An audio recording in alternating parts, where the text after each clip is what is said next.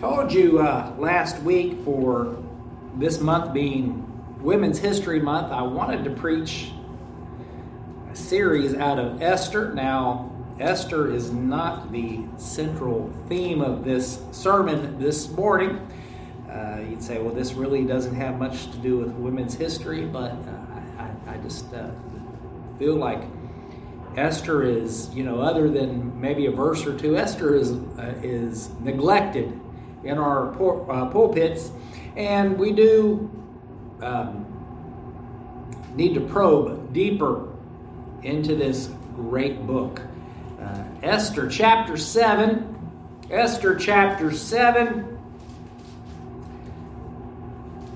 verse 6 says, "And Esther said, the adversary and enemy is this wicked Haman. Then Haman was afraid before the king and queen." 1 Peter 5:8 says, "Be sober, be vigilant, for your adversary the devil, as a roaring lion, walketh about, seeking whom he may devour." Let's pray. Dear Heavenly Father, we thank you today, Lord, for those that are in attendance. We thank you for just the opportunity to be here and to study your word and to gather together to sing praises to you, Lord. We just ask that we would turn all things over to you. Help us as we expose the wiles of the devil. Help us to strengthen our faith, which is our shield against the fiery darts of the wicked one. Help us to see his tricks, see his lies, see his deception, and see the one who defeated him. Lord, we ask if there's someone here who does not know Christ as their Savior, help them to understand that they are on the wrong side of the fight. Let them trust in him this morning. Give me the words to say. Direct my mouth, direct my thoughts, direct my heart, that you might be, those thoughts and those words might be acceptable in your sight. All these things we ask in the name above every other name, Jesus Christ, that you might receive the glory. Amen. Amen. Preaching this morning on your adversary, the devil. As we spoke in typology last week, and we talked about Esther the intercessor, and we even talked about Esther also as a picture of the Lord's church, we have a very clear picture also of the devil in this man Haman. This man Haman. Now, Haman was, as Esther says, is the enemy. The adversary and the enemy, which is a word, matter of fact, devil, you may already know. Devil means adversary or means enemy. That's the literal definition of the word devil. Now, in case you were wondering, this book makes it very clear that Haman is the enemy in this book. And just, you're reading the story, knowing what he did, you see him as the enemy, but in chapter 3, verse 10, chapter 7, verse 4, chapter 7, verse 6, chapter 8, verse 1, chapter 9, verse 10, and chapter 9, verse 24, I believe that's 6 times in the book of Esther, Haman is referred to as the enemy, as the devil, as the adversary of God and of God's people. Now let's look.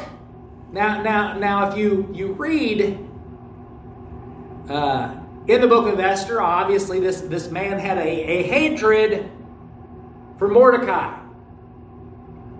And just on the superficial level, you would say, well, he hated Mordecai. If you recall from the story, the king had basically made Haman the second most powerful man in the kingdom, and he commanded all people to bow to Haman, and Mordecai refused to bow. In studying this subject, someone broached wouldn't it be easier if Mordecai just, when he saw Haman coming, just to withdraw himself, just hide so he wouldn't have to bow? But he made a very public showing that he was not going to bow before Haman. Wouldn't it be easier for us just to keep our mouths shut? Wouldn't it be easier for us just to not stir up any strife? Would it be easier on us if we did not preach the gospel, if we did not speak out against sin, especially in this current day, in this time of darkness? As a matter of fact, they are censoring our very words now.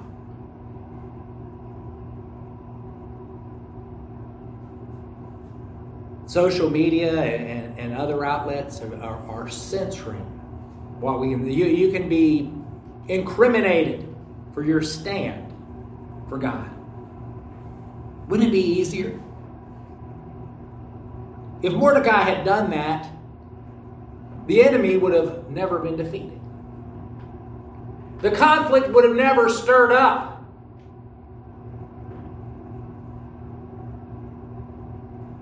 Mordecai was not afraid to stand for the people of God.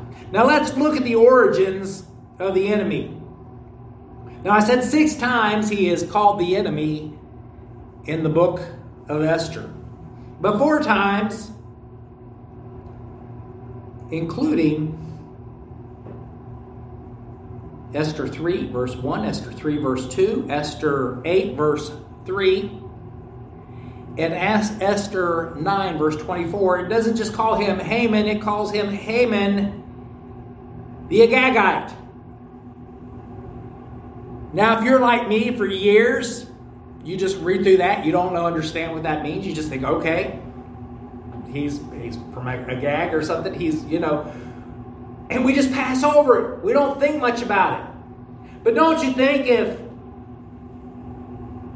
God, by His Holy Spirit, directed them 4 times in this book to mention that he was an Agagite, maybe that has some importance.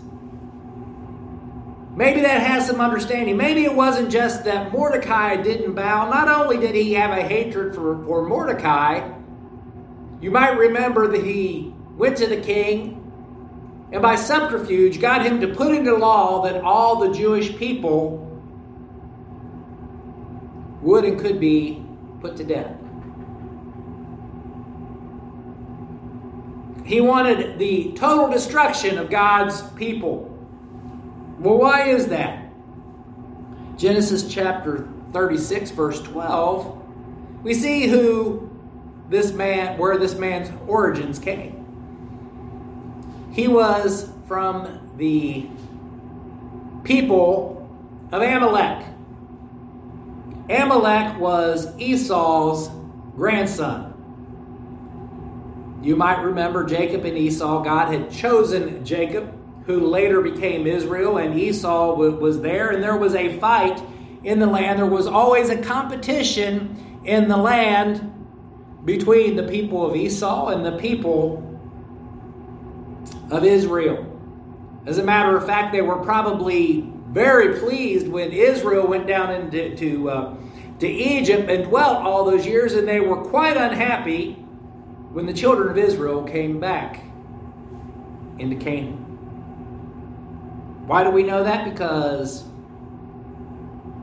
once Israel left Egypt and they went back into what we call the Promised Land, they crossed the Jordan and entered in. Who was the first people, or who were the first people, if I could use better English? Who were the first people that attacked Israel? It's the Amalekites. The children of Amalek. And in this first war that Israel had to wage, in Exodus 17, you might recall the story. They were down in the valley. Joshua the general was down there fighting against the Amalekites as Moses stood above, and as he was able to hold his staff up, Israel prevailed. And because of this war, because of this attack, God had condemned the people of Amalek, the Amalekites. So we get to 1 Samuel, verse 15. And Saul is king of Israel. Saul the Benjaminite is the king of Israel. And God delivers the Amalekites into his hand. And what did God tell Saul to do? Utterly destroy them. Utterly destroy the Amalekites. Saul goes in. He has them at his mercy. And he looks around and he sees the spoil. And then we're supposed to destroy everything, by the way. He sees the spoil there of Amalek. So he decides he'll just destroy the stuff he doesn't want. And he'll keep what he considered the good herds, the good oxen, the good things of Amalek, this wicked pagan country. And he was even going to spare Agag. That's where we get the Agatite. He's going to spare the king, Agag. And lo and behold, Samuel comes and he hears the bleating of the sheep of Amalek. And he sees Agag, the king. And he questions Saul about it. And he says, weren't you commanded? God had said, destroy them. Destroy it all. But see, like us many times, we want to destroy the things that we don't necessarily want. But we're willing to use the things of the world, the things of the wicked, if we feel like it's appealing to us. Years ago, I heard Dr. Adrian Rogers preach on the book of Judges. And he talked about how God had told them to go in and destroy these different people there. And he said there were some that they destroyed, and some that they enslaved, and some that they made friends with. And he said that's sort of the way it is with a lot of the sin of this nation. We're selective in what we destroy, but there are some that we choose to enslave, some that we choose to use to our benefit. And he compared that, and we can see that in this very state right now. We're willing to put up with the whiskey and bourbon. As a matter of fact, just recently since I've been down here, more and more counties are voting to become wet. Why is that? Because alcohol makes it a better place to live? No. It's for the revenue, for the money.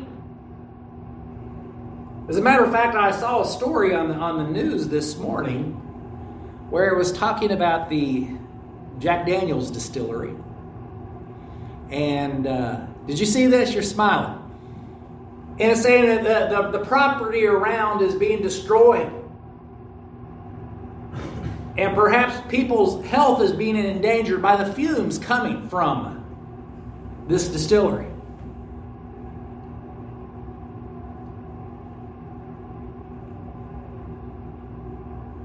For years, the Kentucky Lottery has been used to fill the coffers of the state, to pay for programs. Now there's a push to legalize casino gambling and all sorts of gambling, bringing it into the land.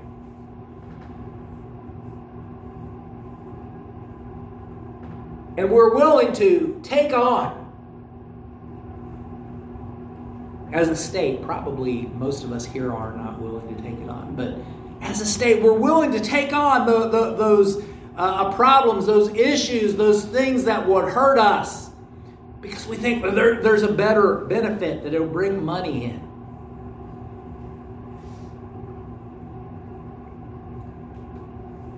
And there's even some sins that we befriend, that we make a friend with, we saddle up with.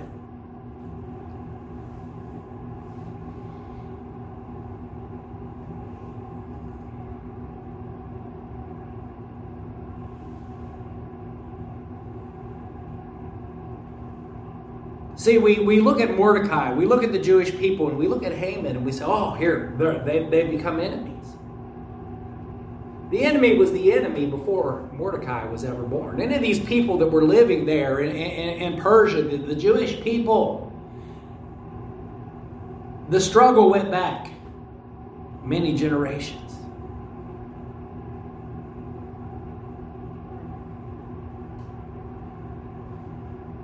He's an eternal enemy. I say eternal because he goes back so far, but he's really not eternal because his days are numbered. Esther is very clear who the enemy is. The Bible is very clear who the enemy is. Matter of fact, we think of the enemy as people who don't agree with us. We think of the enemy as people that perhaps want to harm us, want to censor us, want to put us out of the... They would end us if they could. But the enemy is the devil. People are just pawns of the devil.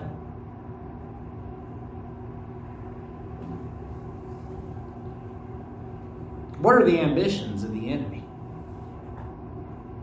Haman was a very ambitious man, wasn't he? He basically wanted one thing. He wanted it all. That's all he wanted. Now, as we look and we see early on in Esther how the king had raised him up and put him in the prominence and made him the second in command. But Haman, I'm sure, would have much rather, especially the way it ended, he would have much rather that he be the king. Let's go to the book of Isaiah. Isaiah chapter 14.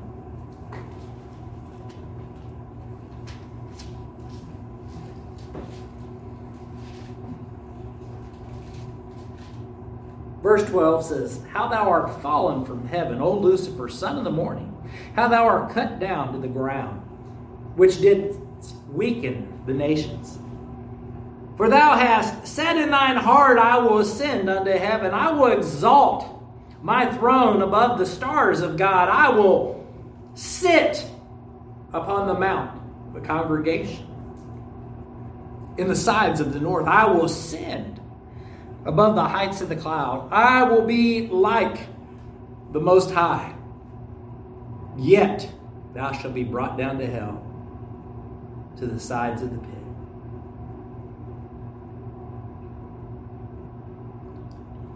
Haman the enemy was much like our adversary, the devil, in the fact that he wanted to ascend up. He wanted a place of preeminence. He wanted a place of power. He wanted people to bow down and worship him.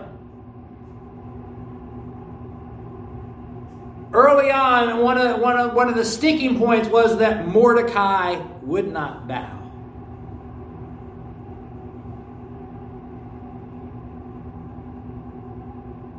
The prince of the power of the air, the king of this world, Satan, wants everyone to bow. That's his desire. One day he will sit in the temple of God. One day he will rule this world as the Antichrist.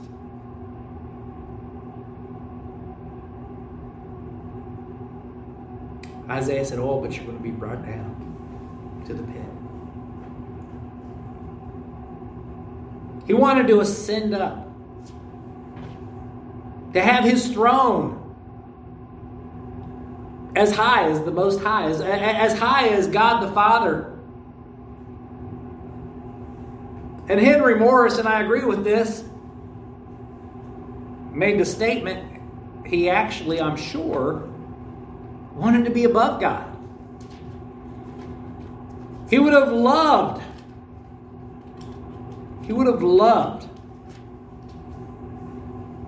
for God himself to bow down before him. Said you wanted to be above the stars of heaven, which are the angels. You wanted to be the foremost of all the angels. He said you wanted to ascend and sit above the congregation, was it, of the north? I believe that means he wanted to be above all people. He wanted all prominence, all power. Esther chapter 3. After these things did King Ahasuerus promote Haman, the son of Hammedatha, the Agagite, and advanced him to sit in a seat above all princes that were with him. And all the king's servants that were in the king's gate bowed in reverence of Haman, for the king had so commanded concerning him. But Mordecai bowed not, nor did he give him reverence.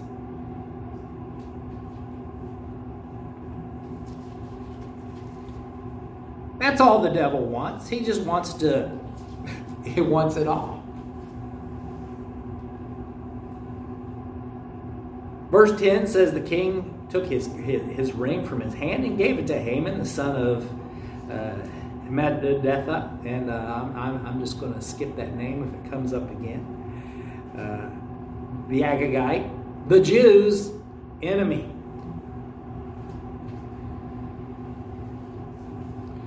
Chapter 6, verses 5 through 9. The king's servant said unto him, Behold, Haman standeth in the court. And the king said, Let him come in. And Haman came in. And the king said unto him, What shall be done unto the man whom the king delighteth in honor? Now Haman thought in his heart, To whom would the king delight to do honor more than myself?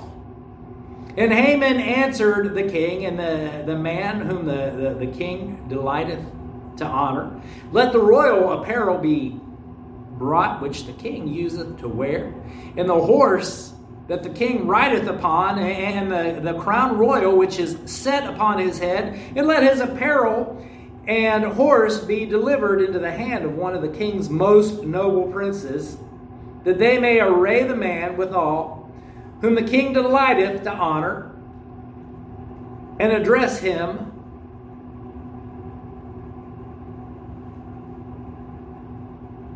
I'm sorry, I've lost my place here. That they may array the man withal, with whom the king delighteth to honor, and bring him on horseback through the street of the city, and proclaim before him, Thus shall it be done to him that the king delighteth to honor. So what had happened was,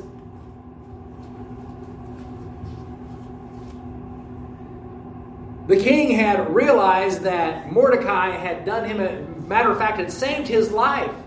And he wanted to honor Mordecai. And he asked Haman, who do you think, what do you think we should do to someone the king wants to honor? Well, Haman's like, well, why would anybody want to honor any more than me?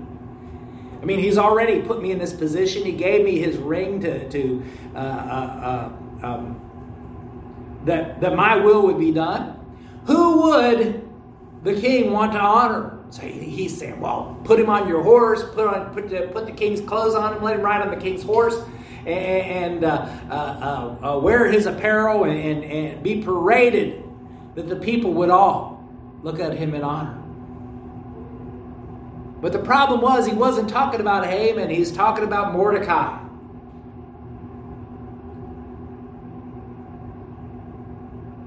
One of the devil's problems is God honors his son.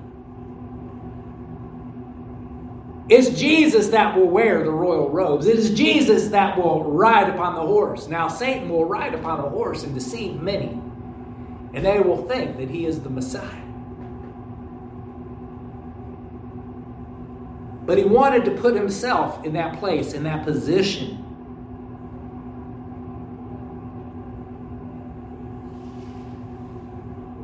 Only to find out that his enemy was going to sit upon the throne, sit upon the horse, have the rule that he desired. His ambition was to ascend. His ambition was to annihilate.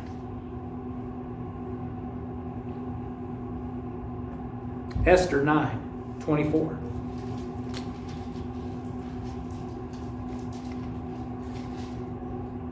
Because Haman, the son of his father, the Agagite, the enemy of all the Jews, had devised against the Jews to destroy them, and had cast pur, that is, the lot, to consume them and to destroy them.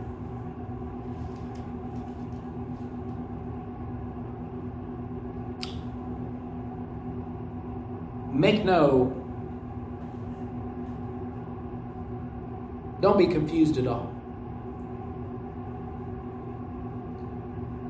The devil wants to lift himself up, but he wants to destroy the people of God. He has constantly been at war with the people of God. He wants to destroy our churches. No, we were talking before church about many of the Lord's churches are struggling right now. And the devil thinks he's being successful. We'll even say, well, feels like the devil's being successful.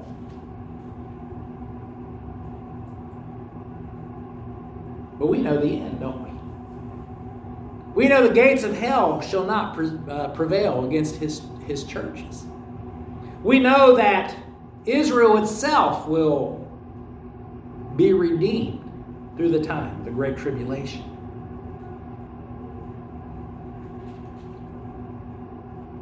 His desire is to destroy the things of God, the people of God.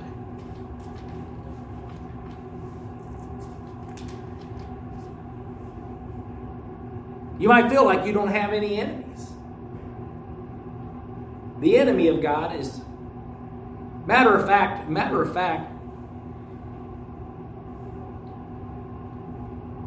if you're here today, or if you're hearing this message, and even if you're not, it's still true, you have an enemy. If you are a child of God,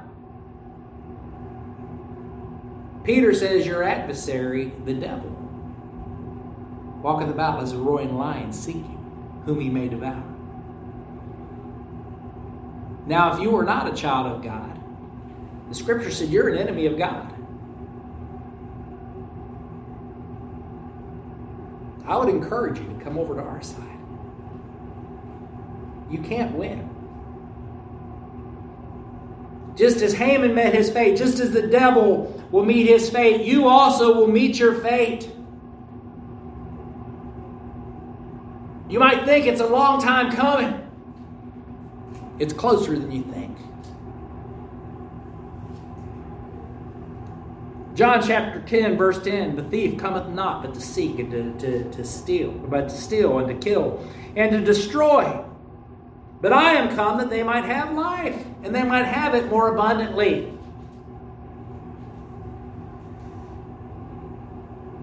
Revelation chapter 12 talks about the war.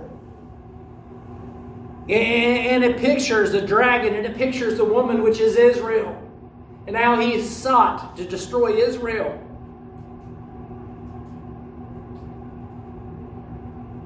But God hid them away in the wilderness, that they might be preserved. Jeremiah chapter 30, verse 7 talks about the time of Jacob's trouble that will come upon the Jews.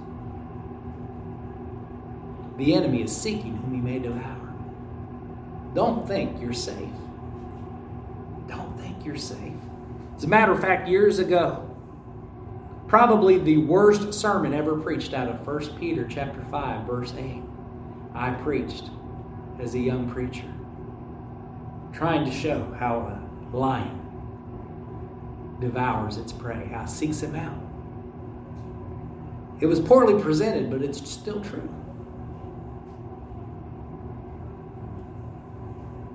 Let's look at the operations of the enemy. Just identifying the enemy is one thing, but we need to know how he works. Whenever you have a game plan, why do you make a game plan? It's so that you will look and see how your adversary operates, that you might have a plan against it. Genesis chapter 3, verse 1 says, "Now the serpent was more subtle than any beast of the field." One reason why the lion is so devastating, so dangerous, is not just because of his power, it's because he's subtle. The lion will crouch down in the bushes, crouch down in the weeds, make himself as small as possible so you don't see him coming. The devil works in small things. Esther chapter 3, verse 8, we read where Haman went to the king and he said, there's people out there, we talked about this last week, there's a people out there that, they won't follow you. They've got their own set of laws. They've got their own God. They've got their own, and if you command them to do something prior to their own laws and their own God, or opposed to their own laws and their own God, they won't follow you.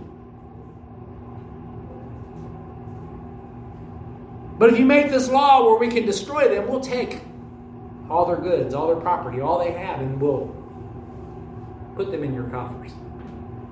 And the kingdom will be benefited.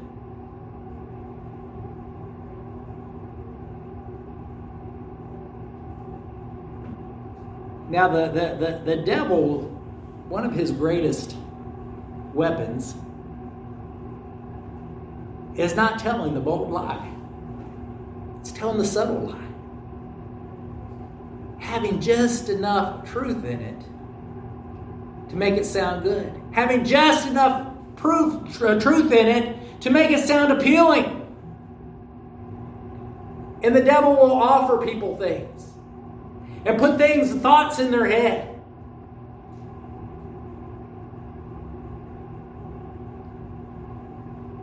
He will dangle those 30 pieces of silver before you.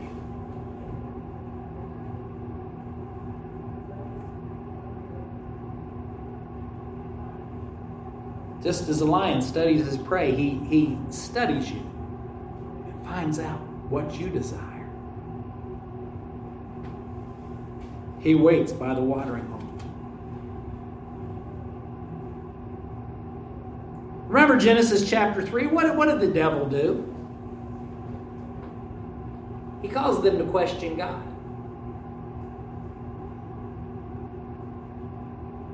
Now it was true that if they ate of the fruit of the knowledge of good and evil, that they would become wise. He said, you'll be like God in the aspect that you'll know good from evil. Didn't say you're going to lose your innocence. He said, you'll know good from evil.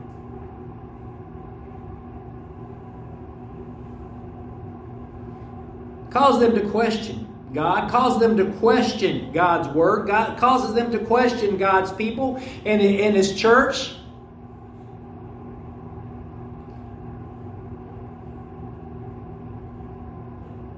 People say all the church wants is your money. Yeah, we're raking it in, aren't we?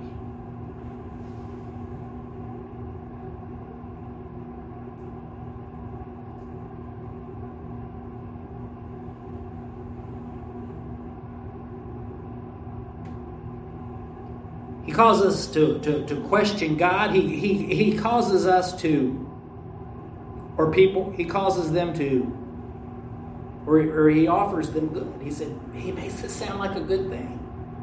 In Matthew chapter 4, he made it sound like a good thing. He said, Jesus, if you'll kneel before me. He's still wanting people to kneel before him. Just as Haman wanted people to kneel. If I can get the Son of God to kneel before me, he said, I'll give you all the kingdoms of the world. Started out with something, I'll give you bread. Just say, make this stone bread. By the way, the best way to counteract the wiles of the devil, and I know you've heard this before, probably every time Matthew 4 is preached, know the Word of God. Know the Word of God. The way you recognize a counterfeit is to know what the real thing is.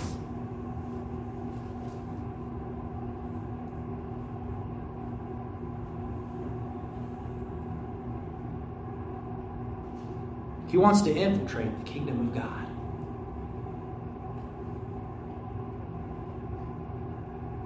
Much of Peter's second epistle, much of, pretty much most of the book of Jude talks about how these people have infiltrated the people of God for their own preeminence, for their own power, that they might come in.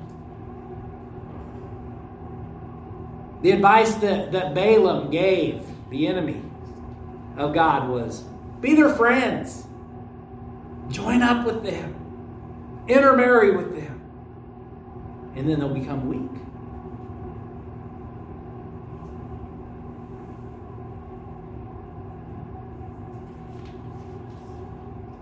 Haman had his time, didn't he?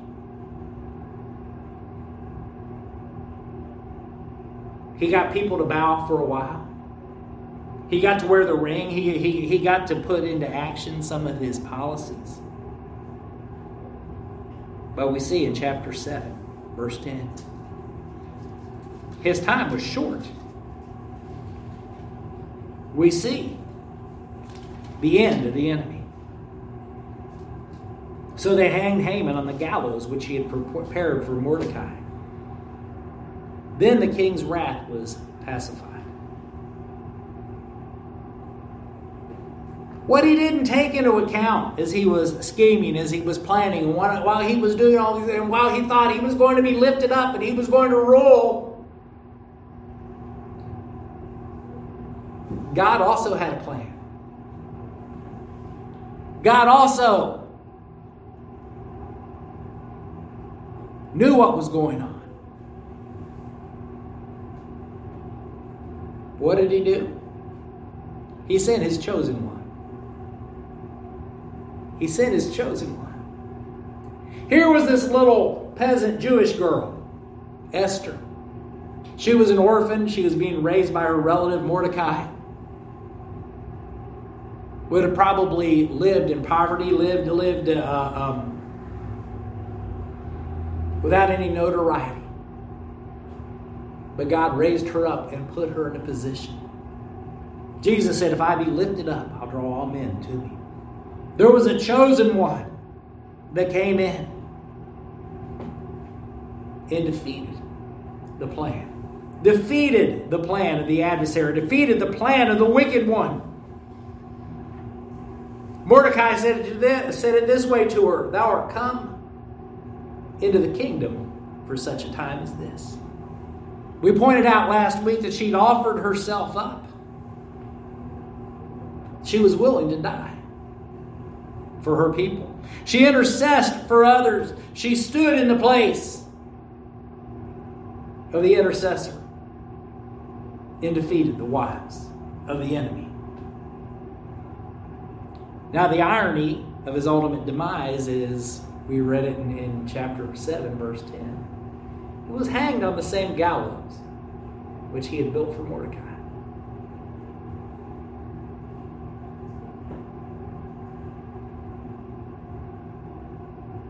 Isaiah said the devil will be brought down to hell. And we won't take the time. There's more in Isaiah chapter 14 that talks about the ultimate fate of the devil. But we will look at Revelation chapter 20. and verse 10.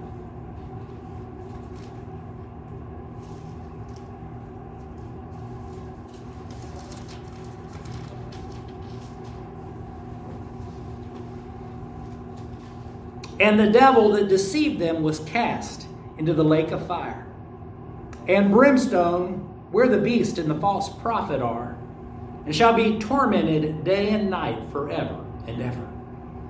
Just as ironically as Haman died upon the gallows,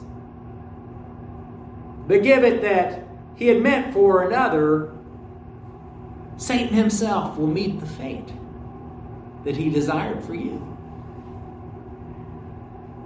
Without the intervention of God,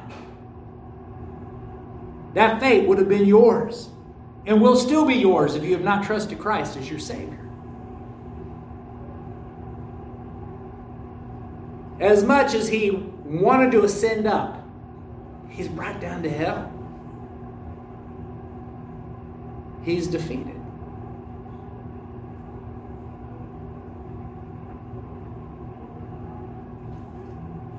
So that's the end, right? That's the end. Now we get up and we sing and we go home, right? No. You'll notice that the end of Haman was in chapter 7. And then there's 3 more chapters after that. There is an afterlife. There is an epilogue to the enemy. Let's go to Esther.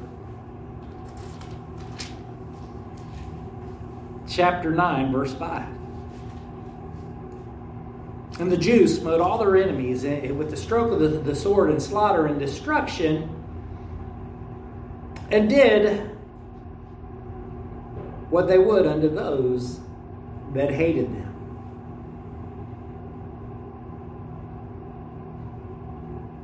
There's an epilogue. You know when Satan is defeated? It's not in Revelation chapter 20, verse 10. Yeah, he was cast into hell. He was defeated at Calvary. Christ crushed his head at Calvary.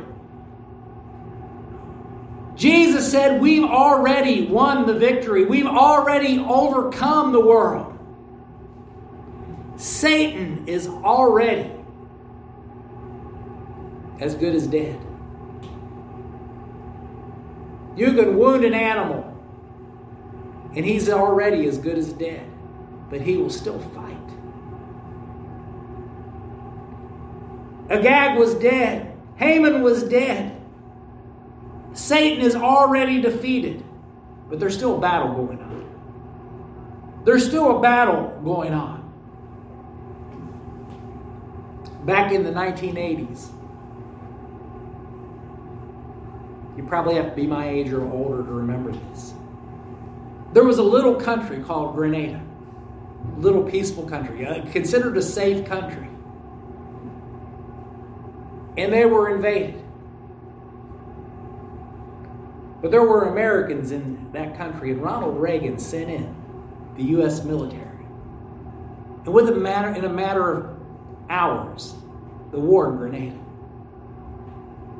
began and ended. But you know what? The military didn't just leave. Why was that? There were still skirmishes going on. The enemy did not necessarily realize they were defeated yet. And they still fought. I heard even in the 1950s there were pockets of Japanese soldiers in the islands that didn't know they'd already lost the war. And they were still fighting. There are still battles going on right now. Satan's already defeated, but there is a battle for this country. There is a battle for your family. There is a battle for this church. There is a battle for defending the Word of God. The good news is we've already won. Amen. We just need to hold out. We just need to continue on. We just need to continue to fight the good fight, finish the course, and keep the faith. Would you stand?